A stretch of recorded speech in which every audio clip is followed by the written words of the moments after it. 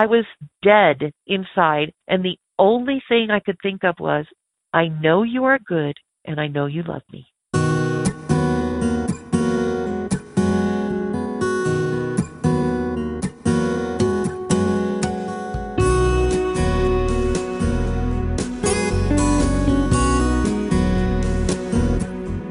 Welcome to Walk Like a Hebrew, the podcast where we share the stories of regular people and how they discovered the way and learned to walk more like their Messiah. I'm your host, Jody Odell, and this is episode 9, an interview with Tricia Clark of Idaho. Welcome to Walk Like a Hebrew. And we say walk like a Hebrew because we are just discussing with people how we walk out our faith like the most famous Hebrew of all time, Jesus. And I'm here tonight with Tricia Clark. And Tricia, welcome. Thank you so much. You're welcome. Thank you for agreeing to be interviewed. Basically, can you just introduce yourself first? Tell me a little about yourself. Sure. My name is Tricia Clark. I was born and raised in Southern California, a little beach town called Corona del Mar, by awesome parents who raised us in Christian Science. And wow. I'm always interested in spiritual matters. And one of the things that I remember as a child, I remember watching the movie about these Portuguese kids that had seen the Virgin Mary in, they had this vision. And then all of a sudden it was like the Virgin of Fatima and all, and it was a black and white movie. Wow. It was supposed to be this, a real life story. And I thought, I want that kind of an experience.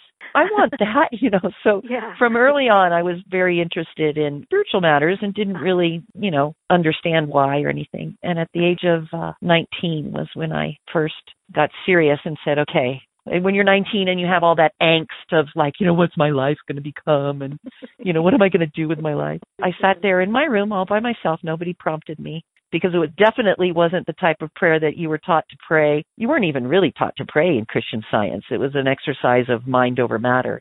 So this whole concept of praying or talking out loud to a divine being was new. And I just sat there and I go, okay, if you're real, you better do something with me, And then from that point on, it was just slowly, little by little, the first thing he did was get me to start reading scripture. And at the age of 21, in my university years, I went to Spain, and that changed my life a lot. So that and I ended up staying and living in Spain for 15 years. Wow. Yeah. I met and married my husband in Spain, and both my sons were born in Spain. Wow. And so when we came back, to California, things had changed. So at 19 was when I started getting serious. Mm-hmm. I went over to Spain when I was 21. When I came back after a year at the University of Granada, by that time, my mom and my brother were believers as well. Okay. And so I said, we got to find a church, And so growing up in Southern California, Calvary Chapel was the big thing. Yeah. So we went to Chuck Smith's Calvary Chapel. I decided I wanted to go back to Spain and open up a language academy, which I did. So when I was in Spain, I attended the Evangelical Baptist Church, and I was a missionary there. That's where I met and married my now ex-husband. He was the youth group leader, and it's very interesting. It was really funny. So Spain is a very Catholic country, and they did not have religious freedom until 1979. Well, I went over in 1978. Oh, and so I had already connected with the underground Christian church. Mm-hmm. And we were married in the Baptist church, which was in literally a mechanic's garage. It wasn't a church, it was a garage. And his parents were not happy. Were they Catholic? Well, no. See, this is what's so interesting. On the outside, they were Catholic. Oh. But the day before my wedding, his father comes up to me and says, you can't marry my son. We're Jewish. And I went, oh, that's great. So are we. I'd grown up knowing that my father said we're Jewish. Wow. And then I said, well, why don't we go to synagogue? He goes, well, because we don't. We want to fit it. It's like they were afraid of his family had come over from Germany between the two world wars. Okay. And it was interesting because my mom never said anything about her family being Jewish. And when I told my mom, I go, well, Dad says we're Jewish. And she goes, he never told me. I said, well, he told us, So anyways, it was the big laugh. And so when I told my father-in-law, I said, oh, that's great. So are we. His mouth dropped open. Oh, my goodness. Yeah. So when our first son was about to be born, and he'll be 30 in May, I just got this, deep sense of, I need to start raising my son in our heritage. Yeah. And I thought my husband knew that he was Jewish. So I had brought over a Haggadah, for a Passover Seder. Uh-huh. And I said, here, let's go through this, and let's, this Passover, let's do this so that, our children start growing up understanding their heritage. And he looked at me like I was crazy. Oh, no. He says, what are you talking about? And I said, well, you're Jewish, I'm Jewish, we're believers, because it was a Messianic Haggadah. Uh-huh. So he said, what? I said, well, and I told him what his dad said. Well, he called his mom and dad, and it was like everything hit the fan. Oh, goodness. The history of their hidden Sephardic Jewishness just started coming out, and it was fascinating to me. I didn't even know that modern-day Jews hid in Spain. I mean, I know that happened like in the 1400s and the 1600s and that, but I didn't know that it was still happening like now. Well, yes. Absolutely. We were married in 1987, so the more we looked into it and the more we started asking family members, there's so much persecution. I did the research and I traced his Jewish heritage all the way back. At the local parish, the priest just took a liking to me and he gave me all, access to the library. And I traced it all the way back to like 16 something or other. Their home is on the Hebrew Gate, which is in the outskirts of the city, as they always are. And the name of the street was the Hebrew Gate. Really? And so they're outcasts. You do everything you can to fit in. And so most of his family acted very, very Catholic. But all their documentation shows that they had to get special dispensations from the Pope and everything just to get married, to be buried. They had to get baptized. And on their baptismal certificates, it had all the lingo that basically said, because you're new Christians and you're not really Christians, you're really Jews, but we're letting you do this so that, very interesting. Yeah, my husband would wear his kippah, and his mother was having a fit. She goes, can't you just take that thing off? He goes, no. He goes, I've been denied my heritage. I am proud of my heritage. And, when did the last time we went back would be in the early 2001 or something like that. Mm-hmm. He would get spit on walking down the sidewalk. Oh, my God. And they'd say, dirty Jew, and they'd spit at him. Yeah. In this millennium? Yes. Oh, yes. my goodness. Yeah. So, it is interesting. We're very privileged here to be able to practice our faith and look into our Hebrew roots and look into... We're also very sheltered. We're very sheltered. Absolutely, because, you read about this stuff happening in other places, but, to know somebody who's actually experienced it is a whole different thing. Yeah. Wow. So both my sons were bar mitzvahed in a Messianic congregation. And my ex-husband was a worship leader. He would teach the kids the Hebrew for their bar and bat mitzvahs and things like that. And then I think he slowly made several decisions or compromises personal to him that he wasn't sharing with anybody. And 7 years ago, he made the decision to abandon the family, and he had an affair with a non-believer, actually, I believe a pagan woman. Practices witchcraft, but he just in 3 days' time told me I'm leaving and was gone. Oh my God. Yeah. So my faith has been put to the test. I would say the rubber met the road, and after over 30 years of being a believer, I had to start really holding on to what it is that I said I believed, because I lost everything. Oh my gosh, yeah. So I currently live in Idaho. I live in a yurt. It's almost off-grid. I have my own water source. I have, water from a well, and I heat my yurt with a firewood stove.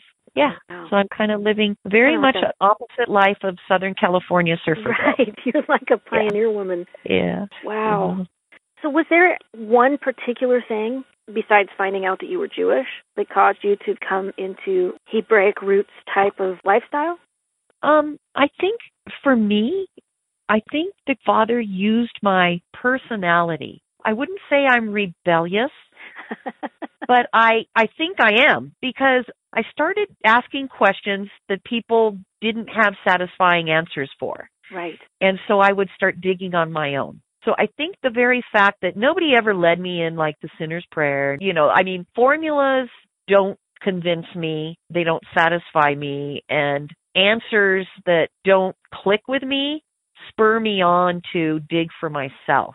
Right. So I started asking questions and kind of hit and miss looking, because I didn't really know how to go about finding the answer that I wanted in the Bible. And I think maybe what the Father used to get me on the path to understanding was Kay Arthur's Precept Upon Precept inductive Bible studies. Really? Yes. So I started doing that with a friend in a group. I loved it because it was methodical, showing me things I never was taught in church. Right. And the number one thing was word studies. Yes. And you weren't allowed to touch any commentaries until you had finished the entire study. And you were to look up the first mention of a word and follow it through. So you started in the Tanakh and you followed it all the way up to the end. And then you weren't allowed to speak in the class unless you had done all the work. Right. And you weren't allowed to give your opinion. You were only allowed to use scripture. Wow. And those things fascinated me. And it forced me to get into the Word. And it began my quest for Hebrew, to understand the Hebrew. Yeah. And I remember sharing in the class, like I had this this epiphany of you guys, this is a Hebrew book. It was written originally in Hebrew. Yes. And the people that wrote it were Hebrews. I'm like, oh my gosh. So being a language teacher, it's like you can read Don Quixote in English. It's a wonderful work of literature. But oh my gosh, how much do you miss if you don't read it in Spanish? Yes. And then even reading it in Spanish, if you're not familiar with the cultural background to all those idioms and sayings and jokes and, ways of expressing, if you don't have a Spanish soul, you can't really get the entire depth. Oh, my gosh. Yes. That is so true with everything, but especially with the Bible. Exactly. There's so much in there that we have no idea what on earth they're talking about, but we make like we do, right? Yeah. Well, the first step is understanding the word. Oh, that's not what I think it is. But you can understand the word and not have the soul of it. Yes. But the I love beautiful, the beautiful, beautiful thing I love about, this walk like a Hebrew is that the Father has given us His Spirit. So, who understands the things except the Spirit, and He reveals them to us. So we don't have to be Jewish to understand. We just have to be obedient, and we have to seek. We have to want it. We have to desire it. We have to search after it. So it was very satisfying to me. I remember telling my precept upon precept teacher, I've learned more in these 7 weeks than I have in 7 years. And she was just delighted. That's awesome. Yeah. I never would have expected Kay Arthur, because I did that Bible study, and it led me to a completely different place because I didn't know the culture and the history and the idioms and the jokes, and I didn't understand the soul of Hebrew, like you were saying. It didn't I think it was more the methodology. It was the methodology. The methodology is definitely valuable. But I'm going to go back and do that study again now. Yeah, it was the methodology. It showed me, oh my gosh, I haven't got a clue. Yes. A good place to start for people. I haven't got a clue. I'm constantly realizing that. Me too. Me too. And it's funny because I don't know if Pam's shared this with you, but I'm kind of a know-it-all. And I think I come off that. No, she hasn't. No, I'm sorry. It's not the right answer. She hasn't said that at all. Okay, good. But there was a time when I was involved in church. I was on church staff, and I was in all the ministries, and I did all the things. And people would come to me for advice, and I really thought that I was wise. I was so wise in my own eyes, and I am ashamed to admit it now, but I was kind of full of myself, and I thought I was so smart and knew so many things. And then I got into this walk and realized I don't know anything. And everything I thought I knew, I didn't really know because it wasn't quite right. Yeah. Oh, His mercy is beyond anything. I mean, His patience and His mercy. One of my favorite verses is, what is right and what does the Father require of us but to walk humbly, to love mercy, to do what's right, to love justice, love mercy, and to walk humbly with Him. And I think the very premise of Christian salvation is admit you're a sinner. Well, that's easy, because, that's that action. Yeah, I do this, I do that. But what about our lack of humility? It's like, but now I know everything. Yeah. So the premise has to be one of humility. A truly humble person will say, oh my gosh, I know nothing. I need to start from zero. Yeah. You know? I wasn't humble for so long, and then God humbled me. Yeah. And honestly, I'm so grateful. I mean, it was awful at the time, but I'm very, very grateful. And even in the way that he humbles us is so merciful. It is. It definitely is. Wow, that just uplifted me a whole bunch. Oh, cool. So what has this journey been like from that beginning point to now? Okay, so if I go back to the time I was 19, at 21 I went to Spain, and I thought I knew everything, of course, because these Catholics have no clue, right? Oh. They have no clue. And I am a born-again Christian, and I know everything, right? Oh, boy, yeah. Okay, so, I needed to be humbled big time. I mean, that's a big repentance, like, oh, Father, forgive me. How much damage did I do? Yeah. You know, really, how much damage did I do? God forgive us. So 15 years working with the Baptist Church. The last few years, the more I tried to be consequential with my belief, you know, if Scripture says this, how come I'm not doing that? Right. And I'd try to be consequential. It was not the non-believers that would look at me weird or challenge me or, you know, say, you can't do that. It was the church. And it didn't turn me off because I realized, that's where I was. I would have said the same thing. So I grew and grew and grew and grew. I grew fat. I had every Bible study at my fingertips. We belonged to a huge, very important, of course, Messianic congregation. I'm being facetious. I'm being snarky. I'm sorry. It's okay. My ex-husband was worship leader. We had the longest running and the largest Bible study in our home every Wednesday night for over 13 years. Wow. And I was in charge of Shabbat school.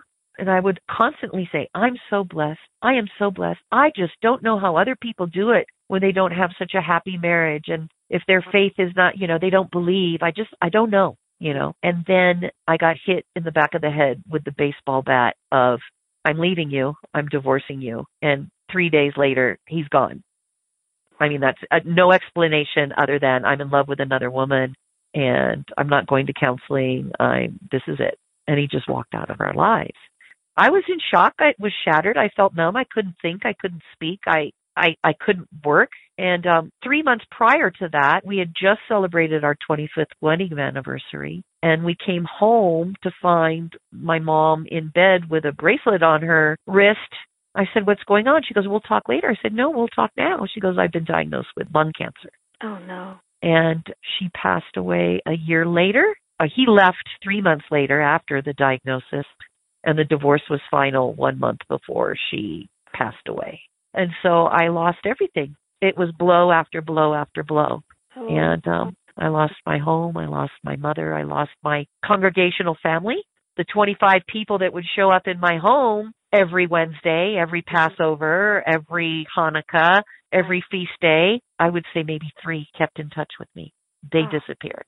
My youngest son told me he couldn't take it anymore, and one day before he left, he told me he was leaving, and he flew out to Washington, and I'm like, what? Yeah. My eldest son, who also said, I can't stay in this house anymore, went to go live with my brother, and I found myself in what I thought was the perfect home with the perfect family, completely alone.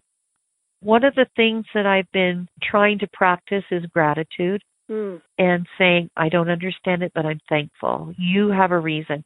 Okay, so this whole thing of like throwing everything that I received in the divorce settlement into a piece of property and building a roof over my head when there was nothing here and everything that entails. I remember sitting on the fence one time, bawling my eyes out. Everything that could go wrong was going wrong. I couldn't find people to finish a job. If they did, it was horrible. They wanted more money. I didn't have any more money, to the point of like for 3.5 years, I was going to the bathroom in a portable outhouse in the snow at night, dark. And people are going, you don't have a gun? Trish, there are bears out there. Right. I'm like, okay, that's my least concern. I don't, And I sat on the fence and I cried and cried and cried. I did not know what to believe. I didn't know if I believed. I couldn't pray. They always say, oh, praise him, praise him. I go, I don't know how. I can't think of any song lyrics. And here my ex-husband was worship leader. That's all we did. I was dead inside. And the only thing I could think of was, I know you are good and I know you love me. So I just kept repeating that. I know you're good and I know you love me. I don't know how long it took. but it was definitely him. He lifted me out of the pit. I stopped crying, and I don't know whether it was physically my body had no more liquid in it. I go, hey, you're good. You love me. What in the world am I worried about? And it just was a miraculous moment. And from that point on, I'm going to stop. I'm going to be grateful. I have a roof over my head. I'm warm. I have a job. And I have a couple inches around my midsection that I'm not going to die in 3 days, you know. Yeah. So what am I grateful for that is just amazing. Exactly. I'm grateful for the muffin top over my Levi's. Wonderful. You know, so I'm trying to focus on being great. No, I'm not. That's not true. I was going to say I'm grateful for my wrinkles. I'm not. I don't want those. But I am grateful. And now I can look back and go, you know what, Father? You would not have allowed it if you didn't have something more important for us to learn. And so I'm thankful because I wouldn't have that experience of feeling, and I wouldn't say I lost everything because obviously I didn't, but that's what it felt like. It felt like why am I alive? I wanted to die, you know, and it wasn't just a fleeting thing, I want to die. No, I wanted to die. I'm like, I don't want to live because everything that I thought was important and was right was taken away. And that's something you can't really explain to anybody unless they've gone through something. Well, let's change tactics just a little bit. What do you call yourself when somebody asks you about your religion? Well, that's interesting because I've gone through the gamut of I'm a born-again Christian, I'm a Messianic, then I'm a Jewish believer. I just say I am a believer that Scripture is truth, and I do my best to be consequential with that. And then depending on who I'm talking to, I can give more qualifiers, but yeah, that seems to be the common theme. That's what a lot of people say is depends on who I'm talking to and how much they're ready to hear. My last question is just off the top of your head, what are your favorite resources for teaching or music or learning about Torah and the walk? I have a awesome Klein's. Klein's? Yeah, it's the big red honkin' basically my library of books, scripture, dictionaries.